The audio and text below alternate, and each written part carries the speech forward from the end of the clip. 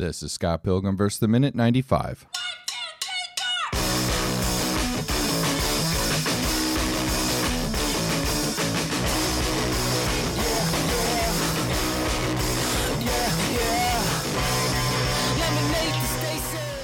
Welcome to the Scott Pilgrim vs. the Minute podcast, the show where we review and analyze the movie Scott Pilgrim vs. the World 1 minute at a time. He was warned plenty of times, but did he listen? No. It's Dave Castile. I'm not talking to you. Yeah. And get ready to brown down. It's Sam Brown. I just can't. That was good. That was good. Hi, Brian. Hi, I'm Brian Mission, and we pick up with Gideon finishing his line. Well, if my cathedral of cutting edge taste holds no interest for your Canadian sensibilities, then I shall be forced to grant you a swift exit from the premises. And while he's saying this, Gideon breathes on his sword and to shine it up, polishes it a little, with his tie, and then he finishes his line in a fast entrance to hell. And as he goes to swipe at Scott, we hear Knives yell, and she comes flying down from above. She kicks Gideon's sword out of his hands and lands down below on the stairs. Scott's like, Knives? And then Gideon's kind of shaking his hand because he got kicked in the hand there. He's like, that's priceless. And Knives gets up and points her blade up the stairs. You'll pay for what you did to him. And Gideon's response, listen, Kung Pao chicken. God, Gideon, please. Poor Knives. Your old boyfriend brought this all on himself. He was warned plenty of times, but did he listen? No. And Knives interrupts him. I'm not talking to you. I'm talking to her. She points her blade up at Ramona. And we gotta get the zoom in circle focus on the tunnel vision focus on Ramona. On Ramona, and she's like, first line for Ramona in forever. She's like, what? And then Knives like, you broke the heart that broke mine. Get ready to chow down. I just wrote, ha, ha, ha, ha, ha, ha, in my notes right there. And then she leaps in the air towards Ramona. Ramona looks to her right and kind of picks up, was like a torch stand or something? What? It's the ice bucket stand. Ice bucket stand. Okay. With the ice bucket. I couldn't quite tell what it was. So, and because then, of course that would be in a club next to. Clearly, that actually makes sense. Gideon, it would be. Yeah. And then the two start to fight, and you get Scott and Gideon down the stairs a bit, looking up at it, just in a little bit of shock. Gideon's like, "Wow, you can't say I don't know how to put on a show, right? That's incredible." And then Gideon swings at Scott, and the two start exchanging hand-to-hand combat. And the minute ends with a view kind of looking up the stairs. You got Scott and Gideon fighting in the foreground, and Ramona and Knives fighting at the top of the stairs in the background, which is actually a great shot. I was just going to say, this little bit here, the shot just a second ago where it's between Knives and Ramona's legs looking down at Scott and Gideon, right. And then the next scene where it's with Scott and Gideon in the foreground and Knives and Ramona in the back. Mm-hmm. That's a masterful camera shots there. And because it's on a pyramid, they are physically above too. Right. It's just a great sense of scope for the scene. And I love the look. So, all right. What do you guys have in this minute? Is there any significance to the scarf? She has that crazy long black and white Doctor Who length scarf that's just nutsy. Have we seen that before? Is it in the book somewhere that she uses it I don't know. Well, she in the books, throughout several volumes, she's doing this background ninja stuff.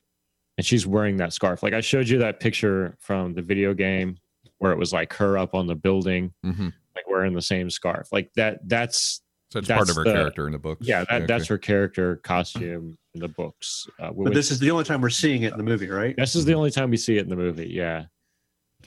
I love her in this scene. Just now you really get to see her in action using her skills. Because we really haven't had that before. The last time we saw her was 5 minutes ago or 7 minutes ago, I guess, right? Right. It was right before last week's series, I think. So that all comes into... But it feels like she hasn't been in the movie for a long time, is my point. Right. Between when and I've been meaning to ask this for several minutes now, how much time has passed since the limo scene and now? It almost feels like the same night. Like this is the an after party or something. Yeah, it feels like an hour later or something. Okay. But it really shouldn't be. It feels like it more should be a week later or something like that. Right, and it's kind of implied to be the same night, but Scott's actually changed clothes for once. I mean, everybody's changed clothes except for Gideon and Ramona. Right. So because they're still in the same. It has to be the same night because Gideon called him on the phone with Ramona next to him on the throat. Like that's all exactly the same. Right, but even that's what I'm saying. If some of this is was that all the same night? Well, yeah. I mean, if you think of the time frame, you have the thing with the limo where the band gets signed. The limo drives off. Scott kind of pouts walking home in the snow, gets into the house, sees some guy's junk, and the phone call rings and taunts him to come out, and that is presumably all that night. So yeah, it's probably all within an hour of each other. But yeah, so they got all new equipment, a whole new band. Chaos Theater's there, has had its grand opening. All in an hour. Yeah. And Knives has gone home and got her. What does she have there? Psy. Yeah, because she was in her. Because she was in her like gray hoodie at the show. Right. At the last boss battle. And I think the most problematic component is that if it weren't the same night, we have this issue that Scott was kicked out of Wallace's apartment. Right. So if this had been like a week later, like what was Scott doing in the meantime? We didn't see any of that. So I think it has to be the same night because of that detail amongst all the others. But it's a good point. Like this stuff doesn't take place in the same sequence in the books. There's obviously more time passing. So yeah, what you said before, it's over a year. Yeah. But I mean, this ending that everything sequence, happens. I don't even remember how this all comes together. There are differences, like the band is actually, instead of the Sex Bob-ombs, it's Envy. She, really? Takes Envy in, and like they're spending time rehearsing this and like costumes, and instead of Gideon having his sword in the cane, he actually hides a sword in Envy's costume, and he like rips it out of the back of her like corset or something, and part of her costume falls off. She's wearing something even sexier underneath, and he fights with that sword for a while. So interesting. There's a lot of differences there, but like you still get a lot of the same notes. It's really interesting. Yeah, we get that line in this minute too with Ramona just saying what, to kind of almost break her from the trance she's been in for a while. She hasn't said anything, and you didn't mention the line where Ramona goes, "You're kidding, right?" Oh, right, yeah, during the fight when they started fighting. Fighting, yeah. Mm-hmm. Which, yeah, again, the fight choreography is some of the film is some of the best in this ending scene, this climax of the film. It's some of the best, and some of the best camera work as well. It's a lot more complicated stuff going on where you got multiple fight scenes, right? And the fights end up intertwining in the next minutes. Yeah, you got to choreograph. Yeah, these two fights go on at the same time. Get your camera angles right. It's just a well-produced minute, and subsequent minutes coming up. As it should be. Yes, it should be. It's a good movie. Any other thoughts here? Yeah, so it's there's one thing that Gideon had said that points out something when he refers to Knives' old boyfriend, that he has been tracking the whole story all along. He knows that she has gone from Scott to Neil. Yep. So he's aware of everything that's kind of been happening here. So well, yeah, I mean, he's got his. Yeah, no, you're not wrong. I mean, there was a reason for saying old.